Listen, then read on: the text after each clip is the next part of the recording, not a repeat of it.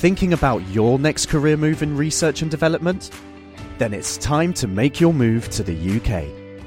The nation that's investing £20 billion in R&D over the next 2 years. The nation that's home to 4 of the world's top research universities. The nation where great talent comes together. Visit gov.uk/great talent to see how you can work, live and move to the UK.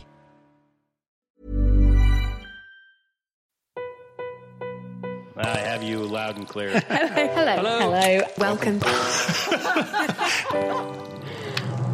Science. And that is to say, physics, medicine, nature, space, time, brain, life, the universe. Hello and Happy New Year. This week, does being angry increase your risk of having a heart attack? Can genes make a person commit an offence? And how much does a single cell weigh? Plus, could sparks from your bedsheets start a fire? I'm Chris Smith, and this is The Naked Scientists. The Naked Scientists podcast is powered by ukfast.co.uk.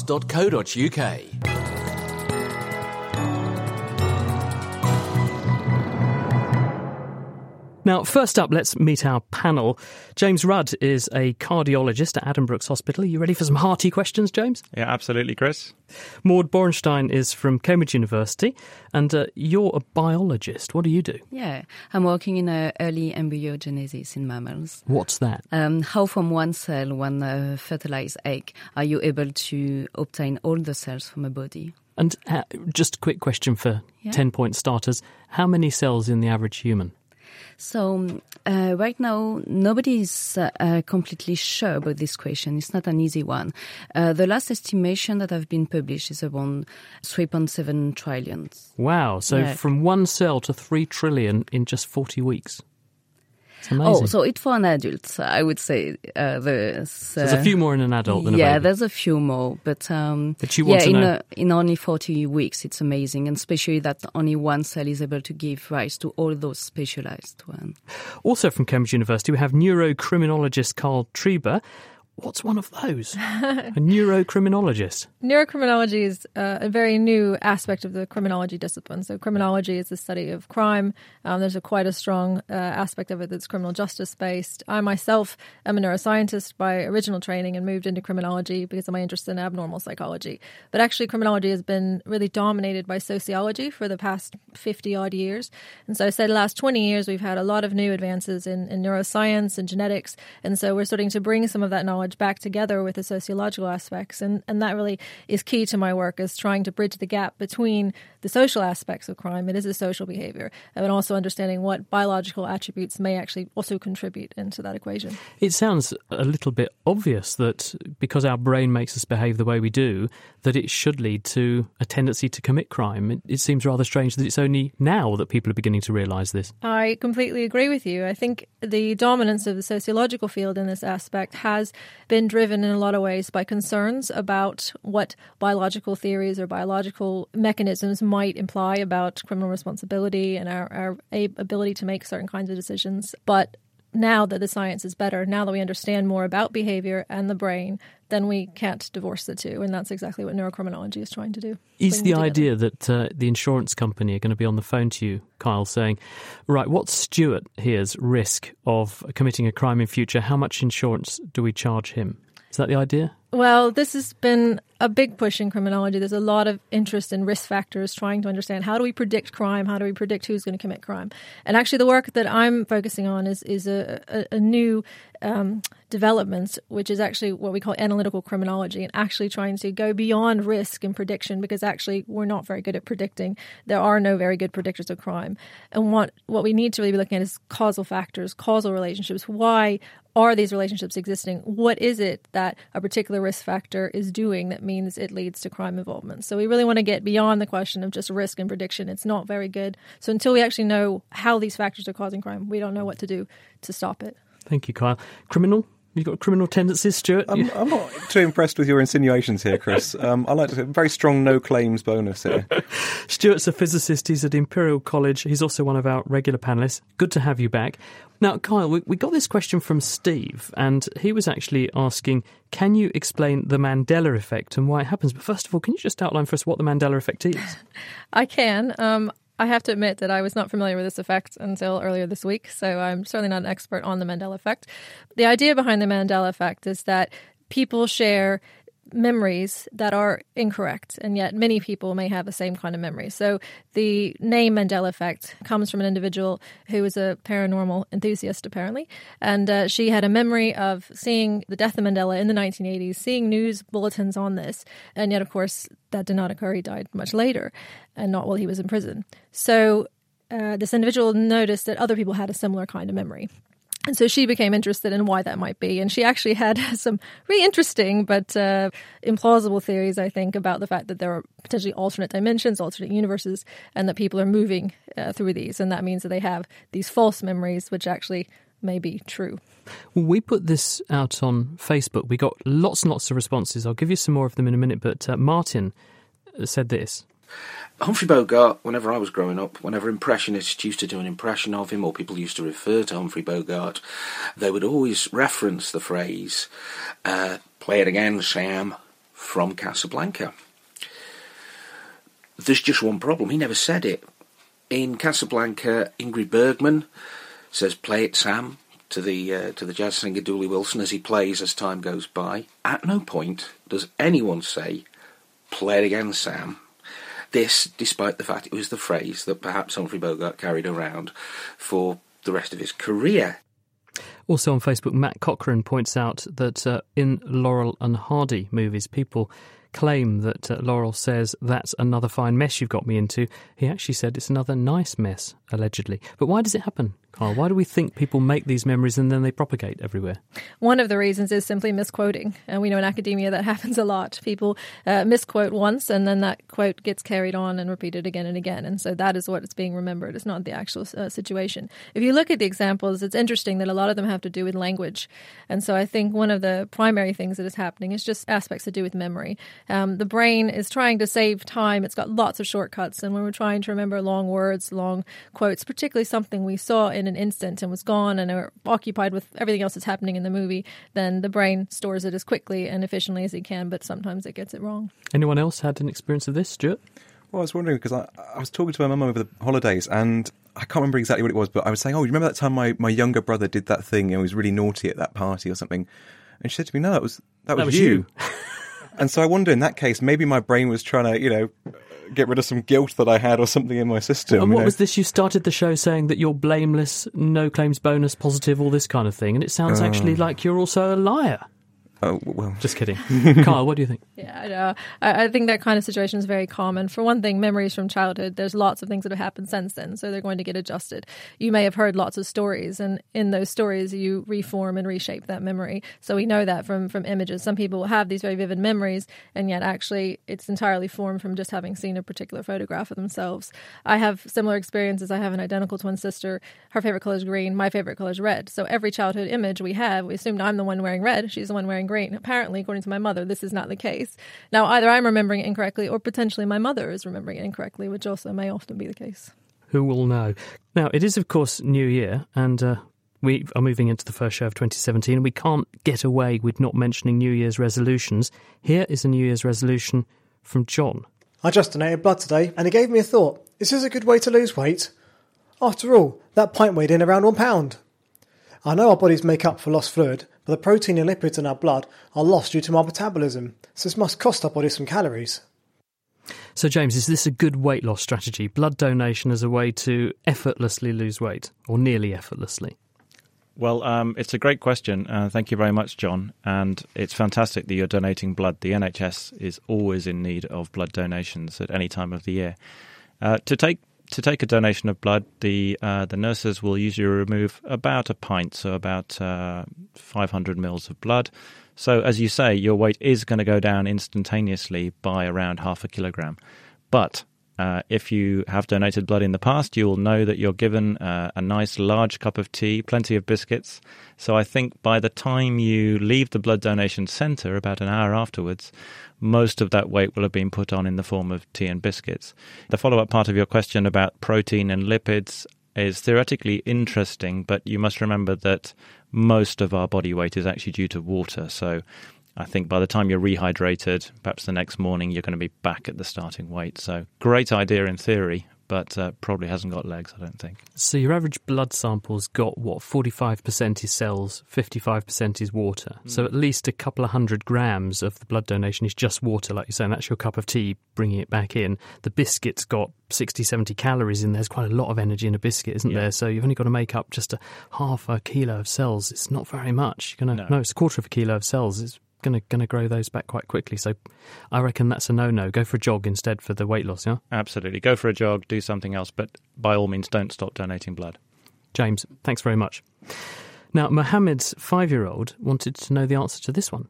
Why does soap come in different colours but always comes out with white bubbles?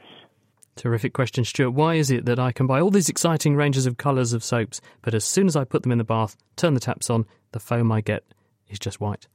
It's an amazing question. And you'd think, actually, that, soaps contain all these different dyes in them that absorb light of different colours. So why isn't that colour reflected in the foam? Things look like a certain colour because when the light hits the object, it's either absorbed or a certain wavelengths are reflected. But actually, in this case, we're getting lots of different wavelengths reflected. So even though there is the dye in the soap and it has this certain colour, so much light's being scattered back to us and reflected back to us that actually we perceive it as white. And there's a great experiment, which I don't know if any of you have done this with Marmite. Do you love it or hate it? Oh, I can't stand Marmite itself, but this is great. So you can do this at home. If you get a bowl and put some Marmite in it and you get a whisk and you start whisking the Marmite. Marmite is this really sticky, dark brown substance, and you think, well, it's, well, light kind of not being reflected from that. But as you whisk more and more air into it, you introduce more and more, we create a foam of Marmite, then actually it starts to go paler and paler, and eventually it starts to turn into this kind of white cream colour. And you discovered this how? Practice. But it really goes white? Yeah, it does. Yeah, if you whisk it far enough, it's kind of like a beigey white. But yeah, if you really put enough air into it, it'll eventually go foamy, and then it will start to look white. Can you make Marmite meringues then? Oh, that's horrible. Oh, it's a horrible thought, but, but from a physics point of view, would it happen? I guess if you could somehow get it to the Marmite to spread out and be dispersed, as we say, into a mixture of egg and protein, then maybe you could. That sounds like a great idea. I might try that later. Just to return to the soap point of view, away from the Marmite, it's the same principle then that when you look at snow, this is white, despite the fact that you've got water which is transparent that makes it. You end up with white snow because it's lots of little crystals of ice which are doing pretty much the same thing. Milk, probably the same, or Dettol. When you pour Dettol or detergent in water, you get it going into a cloudy white colour, and it's little blobs which are bending light in the same way. Yeah, it's all to do with, does this material that we're looking at have lots of different angles and a complex structure that can cause light to scatter and reflect in lots of different angles? Stuart, thank you very much. It's The Naked Scientist with me, Chris Smith, and today we have a wonderful panel of science superstars who are taking on your questions. So if you're wondering about how, why, what or where, just drop us a line to chris@thenakedscientist.com, or you can tweet @nakedscientist. Now, Kyle, we've heard from Rachel B. on Facebook, who talked about a range of things and gave some examples, but it boils down to she's wondering actually what constitutes a psychopath. What's one of those? This is a good question. Psychopathy is a term that's got a lot of attention right now in criminology, but it's still a very nebulous concept. The term itself, psychopathy, it's a disease of the mind. It's very broad.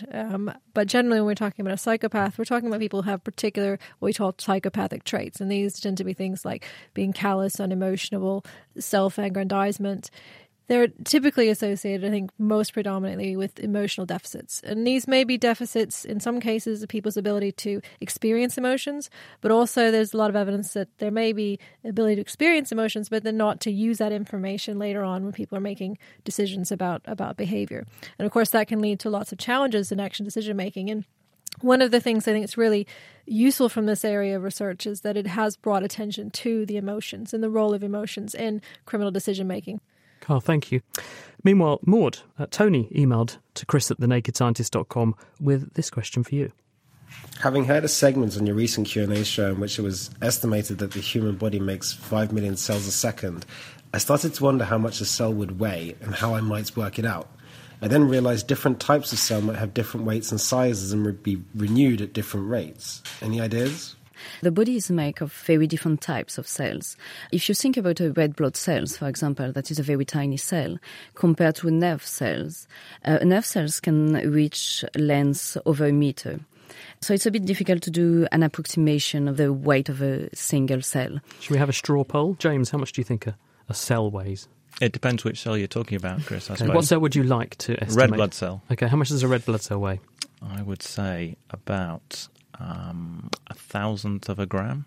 1 milligram? Yeah. Is James going for a milligram? What do you think, Stuart? Does that sound within the realms of possibility? Well, you'd said 3.7 trillion earlier, so I'll try and divide that by in between my calculator 3.7 and 30 trillion.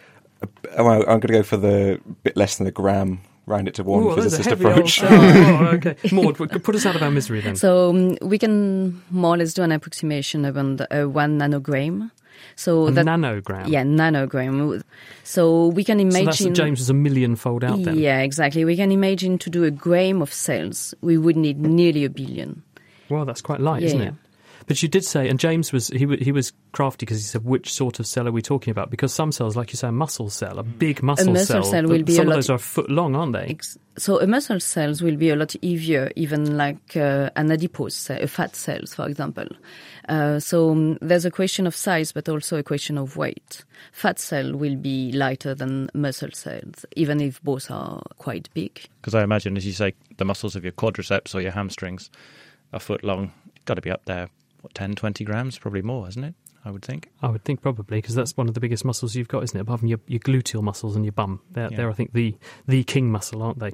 Now, don't beat yourself up for having got this one wrong, James. We've got this lovely question from Margaret for you. My mum used to say, if I knocked myself, rub it better. Was that just a diversionary tactic, or is there something in it? So a bruise is, I think, what's being referred to here. So a bruise is really bleeding underneath the skin. So when you bang yourself on the desk, bang your knee on the desk, what happens is the very small blood vessels can rupture because of the force of the impact, and this blood accumulates underneath the skin and causes inflammation and swelling of that area. And if you observe the area over a few days, you'll notice that the colour of the bruise changes from initially a sort of deep blue to more of a brown to more of a yellow. And that's really because the elements of the blood, the iron, the heme, is changing and being oxidized with time. Now, as for rubbing the bruise and making it better, I did look into this because I hadn't actually heard this old wives' tale before, but I think it is just that. It's an old wives' tale. Part of the defensive mechanism of the body is to stimulate that inflammation when you bang yourself. So the swelling is protective, really, and helps the body break down the blood that's got into the tissues.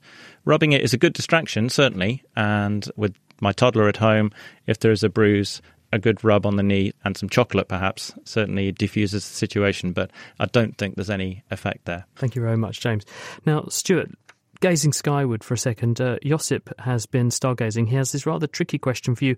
Are there other universes like our own? Are there more universes? Do they float around like bubbles in nothing? Do you know what, Chris? I have to be completely honest here.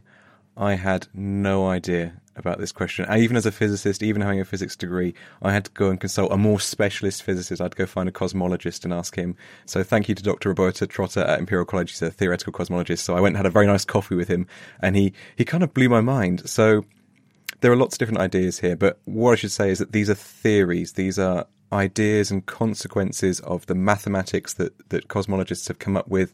Not all cosmologists agree about these.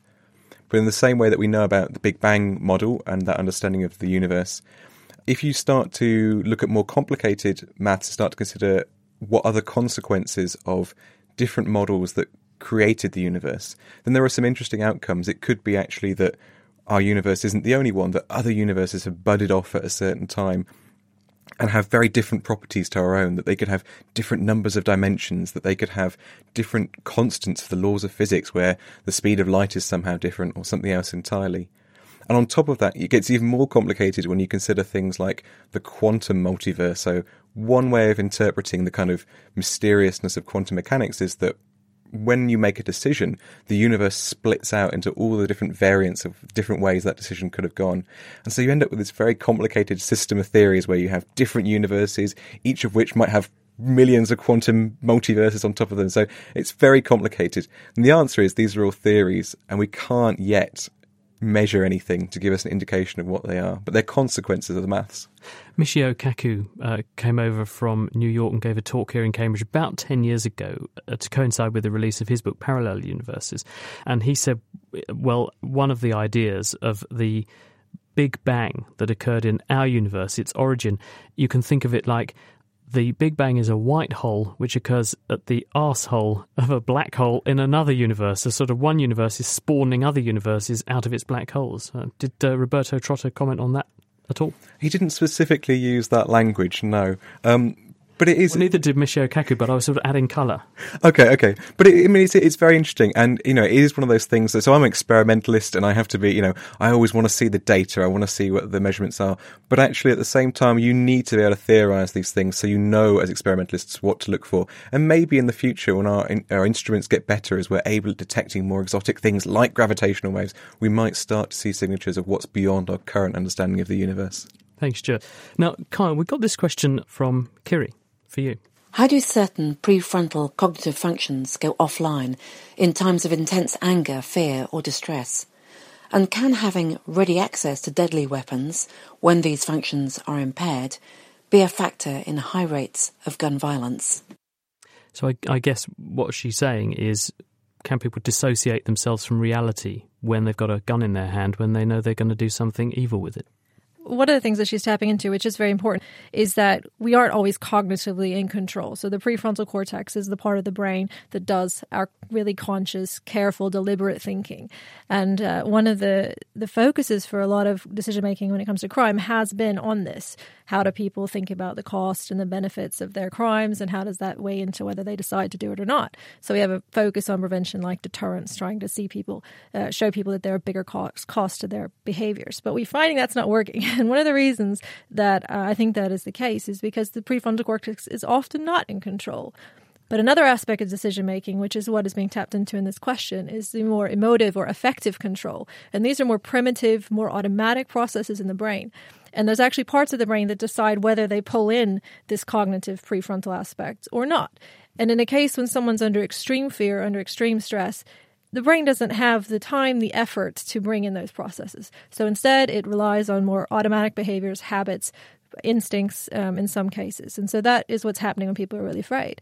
And if you have a gun to hand, then it is possible that that could lead to a quicker response that involves the gun. However, there's a lot going on here. People have to see having that gun and using it as an option for action. And many people just automatically won't. So automatically, in that moment of fear, they won't reach for the gun. Many people won't even have the gun with them in the first place. But having the gun present does suggest that the person thinks that they might use the gun in some situations. And so therefore, if it is there, then that's a possibility that's going to relate to the violent behavior. So would that stand up as a defence in court, do you think? My brain screened out all of my other thought processes and I thought I was in danger, so I just shot the person. This is a big current issue in neuro law, actually. It's something that's of real interest, and we haven't been able to deal with it. And one of the reasons is because neurologists, criminologists, and lawyers aren't speaking the same language. So that's just an issue that we need to address, and obviously it's an important one. I think at the moment our understanding is that there is an element of control and ability that is there. You could have people in the same situation who wouldn't make the same choice. And so until we can see that you absolutely would have no choice, then I think the law will stay as it is. But it's certainly a discussion that is being had and needs to be had. Carl, thank you very much. And James, stick around. Got this question from Luke, who says, could superglue be used to suture things? It's a good question, Luke, and the answer is yes. In fact, since about the 1970s, superglue in a much more dilute form than you'd buy in your local hardware store has been used for just this purpose. The superglue we use in hospitals is of what we call a medical grade, so it's checked for sterility, make sure it's sterile, make sure there's no bacteria or viruses in there. But it works very well, and head-to-head studies with traditional stitches have shown that the glue in many cases is superior, because the act of actually putting a needle through the skin to introduce the suture actually is another portal for infections to get into the wound and cause wound infections. So for certain kind of incisions, super glue or its more dilute cousin, shall we say, is very good.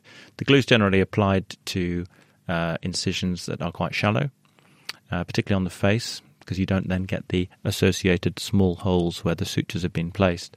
And rather than being worried about super glue sticking there forever and it being hard to get rid of, we know that the super glue after 3 or 4 days actually comes away quite easily once the wound has begun to heal underneath it. Does it work its way out through the surface then? Is that what happens? The glue is just sort of shed with dead skin? Exactly. As the epithelial cells die and are replaced, the layer with the glue slowly sloughs off. So you haven't got a layer of Loctite left in your face for the rest of your life? No, exactly. No. Thank you, James.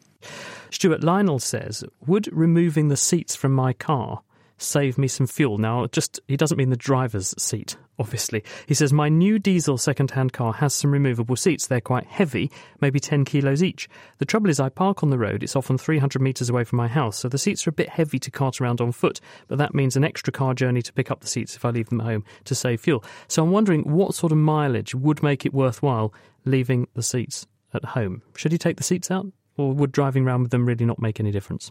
So it would make a difference, but probably not enough to warrant taking the seats out. And it's all down to, especially the weight, is all down to different mechanisms. So different things can affect how much energy the car uses. And in particular, your tyres. So about 3 to 7% of your energy that's burnt as fuel goes through the rolling resistance of the tyre. That's because you're bending and flexing the rubber. As every time it goes round, it's squeezing and then stretching a bit, and that's converting some kinetic energy into some heat, isn't it? That's exactly right. So that's where some of that energy is being lost. And as you apply more load, more weight to your vehicle, that deformation, that amount of flexing goes up, and that starts to increase. So that's why you should pump the tyres up and make sure you have well-inflated tyres, because then they're not bending as much, so you're not wasting as much fuel flexing and reshaping your tyres. Very true, but at the same time there are other factors you might want to consider, such as how your tyres grip the road and other safety aspects that are unrelated. And now this is very, very back of the envelope. This is the physicist disclaimer here. And I was looking at some data that was measured in the US of how the weight of a car relates to what its miles per gallon efficiency is. And it works out at something like per kilogram of weight, something like a reduction of 0.02 miles per gallon. That's very rough. Now, I've got a lot of caveats on that. But applied to the situation with, say, 3 seats and about 10 kilos each, if you're doing about 6,500 miles, which is the UK average over a year, it works out at about 2 gallons of fuel, which is about 11 quid a year. I was going to say, the other thing that I find interesting is I never fill my car right up full of fuel unless I'm going on a long journey where I'm not going to stop, because otherwise you think the mass of the fuel in the car, that big tank of fuel weighs the equivalent of a person, doesn't it? And you are, especially if you're driving around town, you are accelerating and then braking and accelerating and adding all that energy to that fuel for no reason. And that's exactly right. So if you look at things that would make a bigger difference than, say, moving the seats out, actually your driving style is a huge big part of that. How fast you accelerate in that action has a big impact on how much fuel you're going to use. Now, moving swiftly on, Maud, we've got this interesting question for you, which has come in from Neil. If cows ate strawberries, would they produce strawberry milk? Now, I like that idea very much, but is that a myth or could it happen? Yeah, so I do like also this idea. I would have preferred chocolate if I would have the choice. But you won't strawberryify your milk, no. But what we know now is that a change in what you give to your cow could slightly influence the taste of the milk. So there's 2 studies that have been already published, and it seems that when they add strong flavor to the food, there's a slight taste that have been found in the milk. And this is something that is found also, for example, in France with the cheese. For the Gruyère or the Beaufort, we have 2 kinds of cheese. We have the summer one and the winter one. And it seems to be because of what the cow will eat. During the summer, they will eat grass and flowers, when during the winter, they will mostly eat hay. And it's slightly changed the taste of the cheese. Stuart? I heard something as well that if you fed certain animals, say poison ivy or something, that they could develop in their milk some kind of antidote or some kind of resistance that would be produced by the milk afterwards. That you could use the animal almost to kind of create yeah. I know that what is important with the milk is that you can give to the baby Oh, you're talking about antibody that can go for like colostrum and things, because that can change the microbes that live in your gut. I wondered when you were talking about breastfeeding whether you were going to explore this whole idea about what the mum eats affects what the baby grows up wanting to eat or has a particular predilection to want. You're nodding, James. Is this something you've seen? I've certainly heard it said that what the mother eats can make breast milk more or less palatable to the baby. Now, as to whether it affects the baby's or the child's food choices later in life, is this the Mandela effect, Chris? Or is this I have seen studies that have looked at what goes into the mother's mouth and then what ends up in her blood. And there are certain proteins which you can then trace. People have done tracing studies and they can show them coming through in the breast milk. And so there is a suggestion that certain foodstuffs do influence the composition of breast milk, and that can include strongly flavoured chemicals, particularly garlics and onions, allium family type things, and that may have a patterning effect on what the baby likes. Kyle? I'm certainly no expert on this, but I have 2 small children who I did breastfeed, so I read a lot of literature, and it certainly is given that you will have these differences that come through in the milk from what you eat. But I think there's a lot of real new research about the gut. I study the brain, so a bit far outside of my field, but that there's some fascinating stuff that I've read about the effects on the gut biology and the fact that we are just learning more about that biota that's there. And so we know that cesarean sections, for example, it is changing the gut biology of the babies who are born by cesarean. So I would be curious if the breast milk, the breastfeeding is changing that too. I don't know of any research on that though. Carl, thank you very much.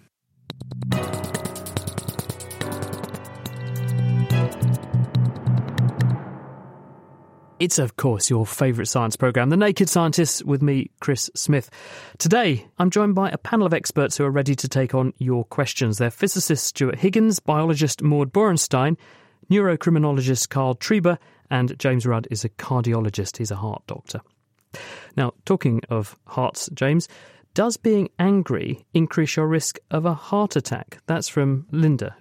There has been some recent research, actually. There was a paper published in 2016 and a much larger review in 2014 that showed that, yes, if you have an angry outburst or get upset or stressed by something, over the 2 hours following the angry outburst, even if you've calmed down, there is a 4 times increase in your risk of heart attack. Now, you have to put that into context, the fact that most of the risk of an individual's risk of a heart attack is extremely low. And the risk of a heart attack in any 1 hour period is very, very small. So increasing a very, very small beginning number by 4 times, you're still left with quite a small risk at the end of that. And there are far greater risks to having heart attacks, things like diabetes, blood pressure and smoking that we're aware of. And also related to this, there was another really fascinating study which was performed during the 2010 World Cup. And it was shown that watching England's dismal performance, if you remember, during that competition, actually, again, because it's a stressor to the system, you're frustrated, you're sitting in front of the TV watching the football, that can also increase the risk of heart attack. And are there any telly programmes or sports I can watch that won't have that effect or will have a reverse or a calming effect and reduce my heart attack risk? Maybe I'm going to go out and say bowls, maybe, something like that. You'd just die of boredom instead, wouldn't you? But surely the element about getting angry, although in that moment in time your risk elevation is quite small, surely one has to consider that if you are chronically angry, and we all know chronically angry people, then that risk must magnify because it will accumulate over a day, over a week, over a month and so on. Absolutely right. And this effect was most prominent in people that are generally of the angrier, persuasion to start with. And also in patients with pre-existing heart disease, again, compared to patients without it. So it's a small effect, it's real, and we think it's probably to do with increasing the blood pressure, increasing the heart rate, which of course stresses the cardiovascular system, puts more stress and work on the heart, and that puts you at greater risk of heart attacks for about that 2 hour period afterwards. We're talking of getting stressed, and thank you for that one, James. What about this one, Stuart? The other day I was sleeping and I woke up. I turned around and rubbed my hands across my sheets when suddenly I noticed white sparks come out. Could this possibly cause a fire? So Serene is wondering, could her pyjamas or her bedclothes set her on fire? What do you think? No. And that's because the energy that comes out of those sparks is far too small to ignite the sheets of the material that your bed is made of. But actually, there are circumstances where it could be a problem. And the classic example is at a petrol station. So how many people sleep in a petrol station, Stuart? Well, that's true. That is very true. So if you're in bed, you're okay. But the way you have to worry about this is something like... Well, do you know why you have to hold the handle in the UK? So if you go to the US or, say, Germany, you don't have to hold the handle while you're filling the car up. Of the petrol pump. Of the petrol pump. Yeah. Because it's earthed. Yeah, exactly. So they found that if you have a system where you go and put the petrol pump in, you squeeze the handle and you lock it in place so you can walk away, people tend to go and sit back in their cars. And as they get out of their car again, their clothes are rubbing against the seat and it's generating this static electricity. And the first thing you then touch is the petrol pump with the vapour, and in that case the energy from the spark, which is about 8 kilovolts, is enough to ignite the petrol fumes. Very low risk, doesn't happen a lot, very, very few reported cases, but it's one of the reasons why in the UK you have to squeeze the handle while you're doing it. Is it fashion dependent? People who have a persuasion towards particular latex or nylon underwear or something, are they more prone to having a fuel tank fire? Potentially. So the ability to charge clothes by rubbing them against different surfaces depends on what that material is, and certain materials, are easier to charge up than others. You can sleep easy on that piece of advice. Your bed sheets are not going to cause an inferno while you're sleeping. Now, Maud, Judy has written in on our forum, nakedscientist.com/forum, and she says, what would happen if you incubated a double-yolked egg? What would hatch out if you incubated them for the required 21 days? Would you get 2 chickens? Would you have Siamese chickens? Some kind of horrid deformed monster? What's the answer? You will end up with 2 chickens. The thing is, even if a double yolk egg is bigger than a single yolk, 2 chicks won't have enough space. So having 2 healthy chicks at the end is something that is unlikely to happen. Thank you very much, Maud. Now, Kyle, JJ Vigiano has written on our forum, that's nakedscientist.com/forum, the following for you.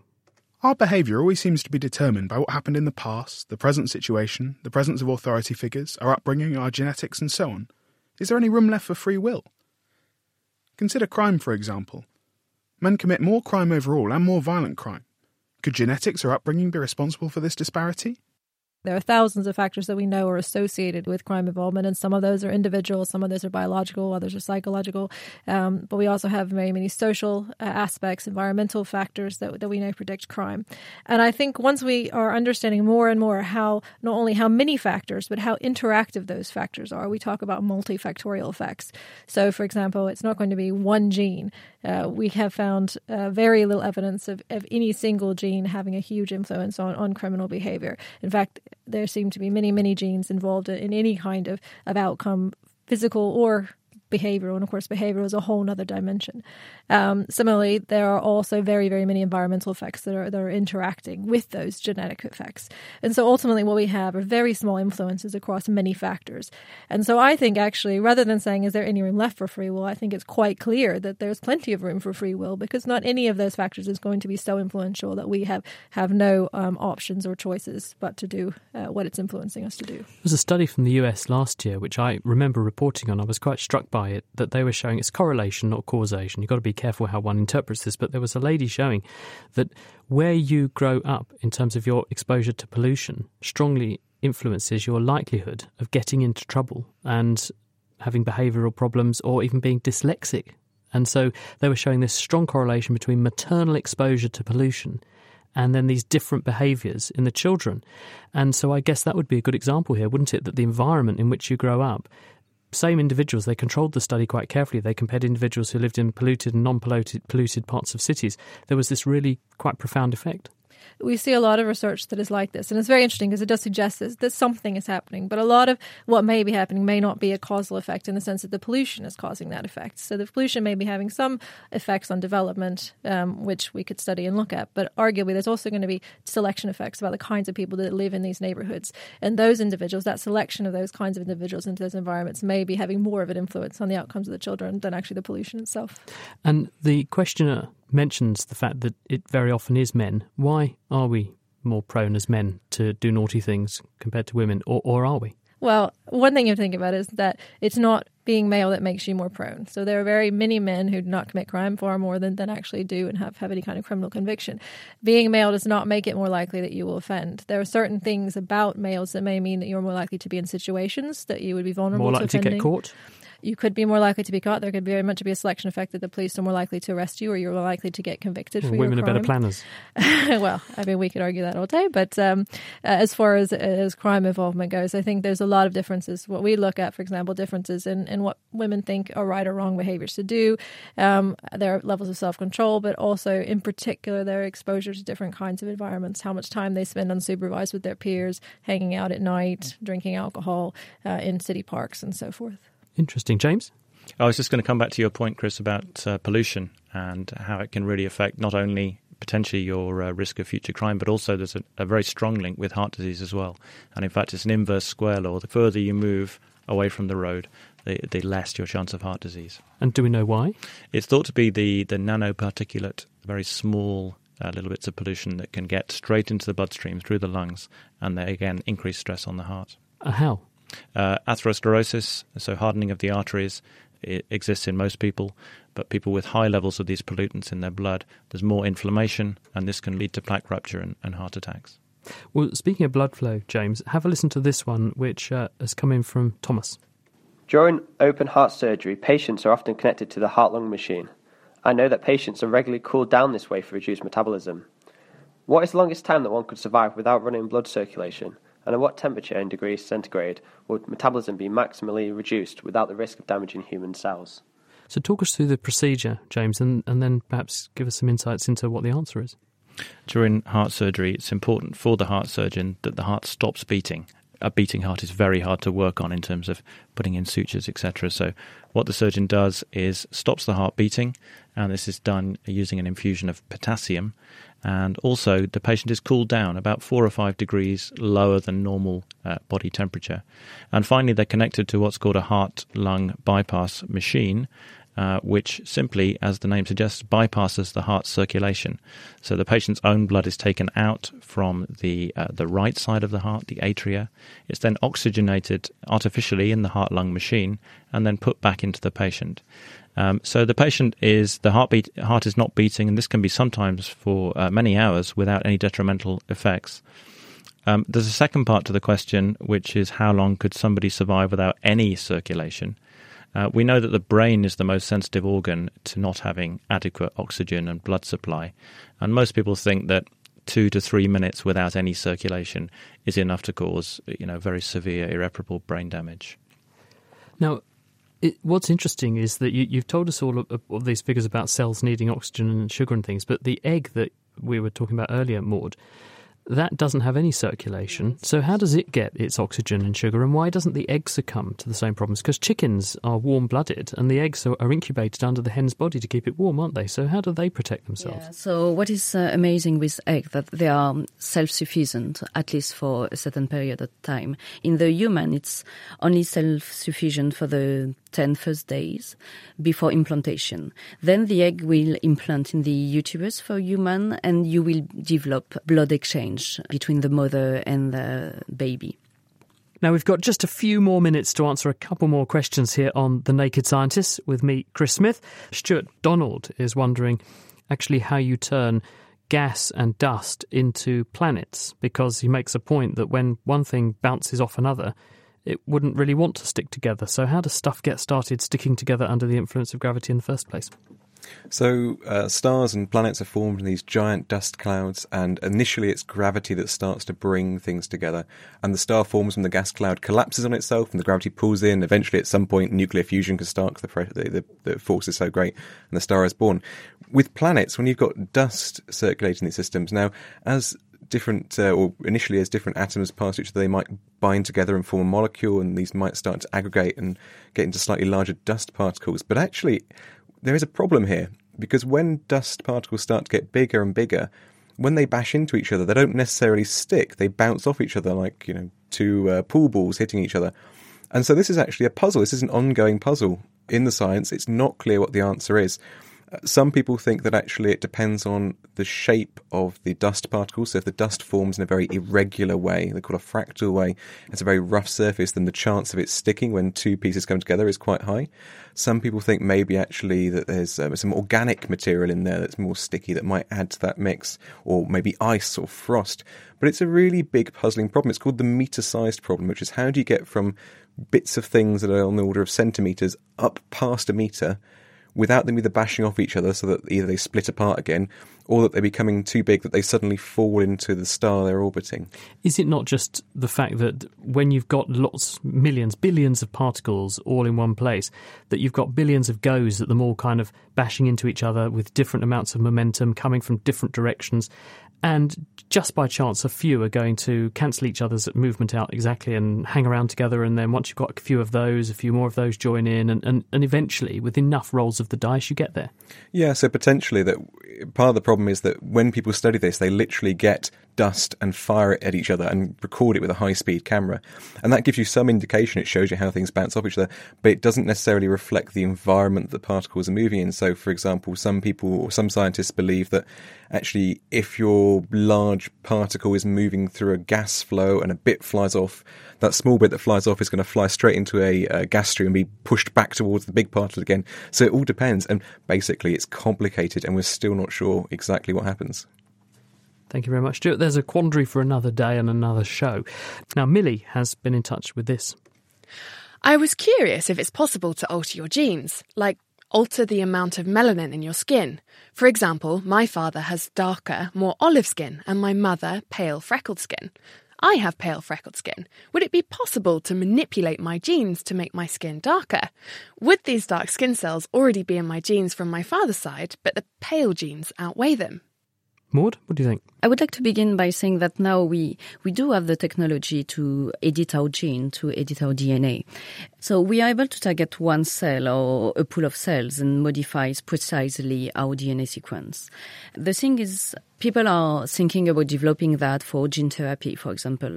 Thinking about the question of Millie about the skin, we could target a smaller amount of skin cells and modify the gene, but thinking about modifying the entire skin body is something that seems very complicated. So it might be possible in the future, but right now, probably a step too far. I would say that being able to touch an entire organ, you should think about changing it, mutating it earlier. So meaning earlier in before the it gets to those 3 trillion cells exactly. Also. Maud, thank you. Now, James, we've got quite a few emails that have come in and inquiries about the relationship between diet and heart disease. And Elizabeth has asked about the role of omega-3 fatty acids. So can you explain what they are and also how food in general affects your risk of heart disease? So again, it's a really good question and very topical at the moment. There are 3 or 4 different types of dietary fat, and Elizabeth is referring to what we call polyunsaturated fats, omega-3 and omega-6 being the main ones that we consume. And long-term studies of something called the Mediterranean diet, which takes advantage of the fact that people in southern France, southern Italy and Spain have less heart disease than people in the north of Europe. And they seem to consume a lot more oily fish, and oily fish such as salmon, fresh tuna, mackerel, herring, etc. are very rich in omega-3. And this has been shown to be a significant factor in reducing the incidence of heart disease. Now, a second question which I'm often asked in my outpatient clinic is, can I take supplements? I don't like oily fish. Can I take pills, omega-3 pills, instead of eating oily fish? The answer is fairly clear that supplements are not as good as eating the fish itself. For vegetarians out there, there are other options that contain omega-3, such as flax is one that was well recommended, and that seems to have some beneficial effect. Do you believe this, or do you think it's just that people who don't eat fish in their diet probably don't eat other things that are also positive in terms of their impact on your health? And so we're attributing that to a lack of fish or omega-3 fatty acids and its other health effects. The studies have actually been fairly rigorous, and they have controlled for other areas of the diet that might be deficient. And the recommendation from societies like the British Heart Foundation, which is leading in this area, is that we should eat oily fish twice a week and one of the portions should be around 140 grams. And that does have a very positive beneficial effect on reducing the chance of heart disease. Good for brain development as well, I've heard. Is that true? I believe so, yes. At a much earlier age, obviously, than we're talking about preventing heart attacks. But yes, I think there is an effect there as well. Kyle, this is from James in Birmingham, who wrote in with this. I have a friend who is a policewoman patrolling the streets in Birmingham city centre. She and her colleagues have noticed that there is often a lot more trouble resulting in arrests around the time of the full moon. It's been noticed for more than a couple of years. Of course, this might be explained by something like people being paid for weekly, coincidentally around the time of a full moon, and thus having more money to spend in the pub getting drunk and into trouble. Or there could be other logical explanations, but so far nobody has identified a reason for the link. We know that there's more crime on dark winter nights, less crime when it rains, but why would the presence of a full moon, even when cloudy, have an effect? I won't do a werewolf noise, Carl, but why does this happen? Because there does appear to be an effect, doesn't there? Well, I really like this question because it immediately made me start to think about why could this relationship actually exist?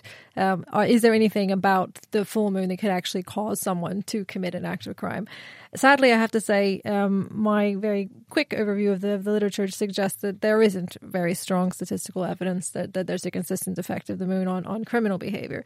However, we can still think about what those effects might be. And there's some interesting new research. We seem to have ruled out that any gravitational effects are having. The moon does not have gravitational pull at the individual level, apparently.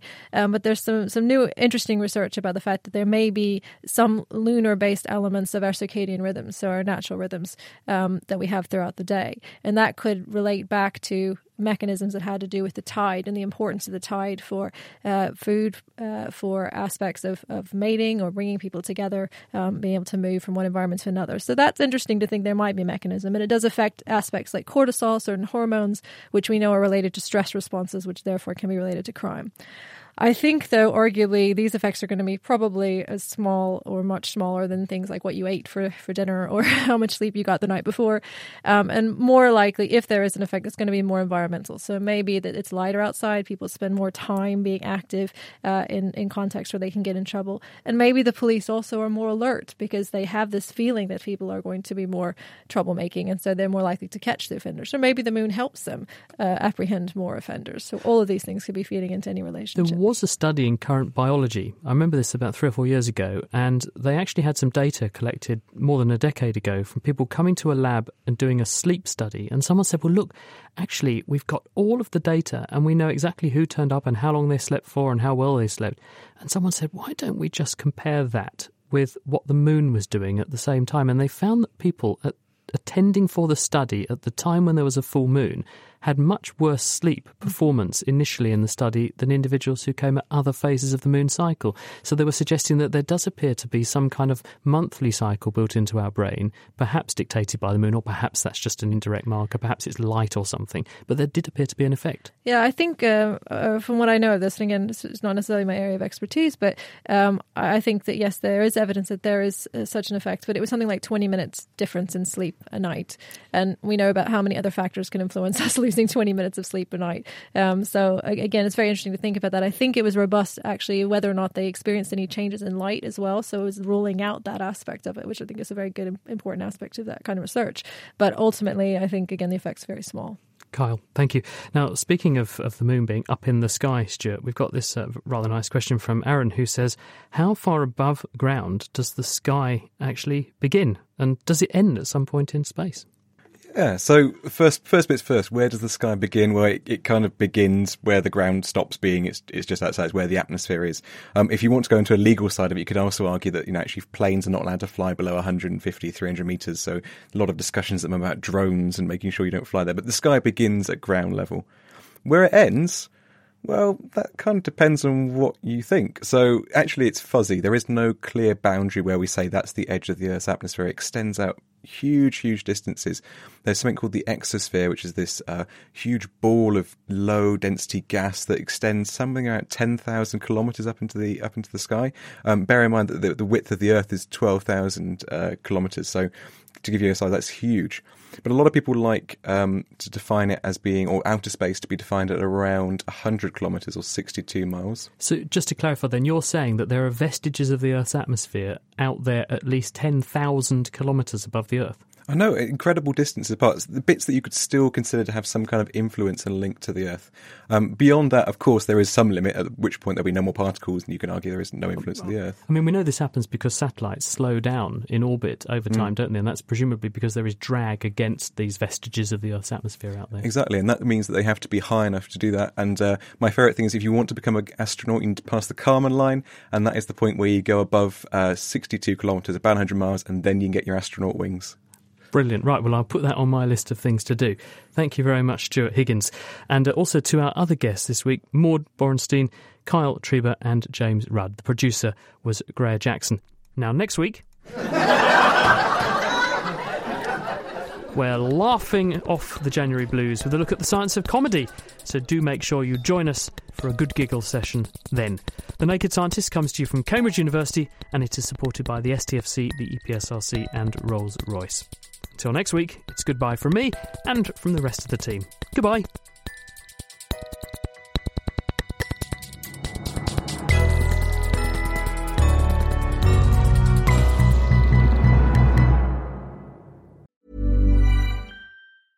Thinking about your next career move in research and development? Then it's time to make your move to the UK. The nation that's investing £20 billion in R&D over the next 2 years. The nation that's home to 4 of the world's top research universities. The nation where great talent comes together. Visit gov.uk/great talent to see how you can work, live and move to the UK.